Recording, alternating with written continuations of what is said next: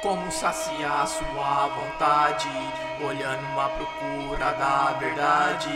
Como reagir diante do erro, depois de uma lágrima e um choro em desespero. Como saciar sua vontade, olhando à procura da verdade. Como reagir diante do erro, depois de uma lágrima e um choro em desespero. Mó função, mó respeito aos manos de contenção, que segura a corda com amor e coração, mesmo sabendo que o lado mais fraco é o nosso. Ideiais, leais, quem morreria por você, aposto, porra, soldado, olha a guerra, quem criou, as mortes só trouxeram mais medo e horror. Quem fabrica arma não quer segurança nem paz.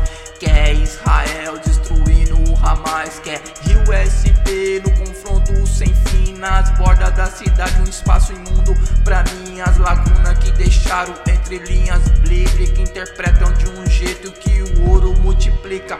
Bem-aventurado seja aquele de coração digno, onde a fartura mais a bondade é seu abrigo. Divisão, compaixão, o que fazer se acabar? Vou surfar no tsunami quando ele chegar. Fazer comédia no meio do caos, levando tiro. Vou fazer uma selfie com pose de bandido. Ver quantas curtidas recebo antes de morrer. Mais visualização é um ritual pra renascer. Como saciar sua vontade, olhando à procura da verdade. Como reagir diante do erro, depois de uma lágrima e um choro em desespero. Como saciar sua vontade, olhando à procura da verdade. Como reagir diante do erro, depois de uma lágrima e um choro em desespero.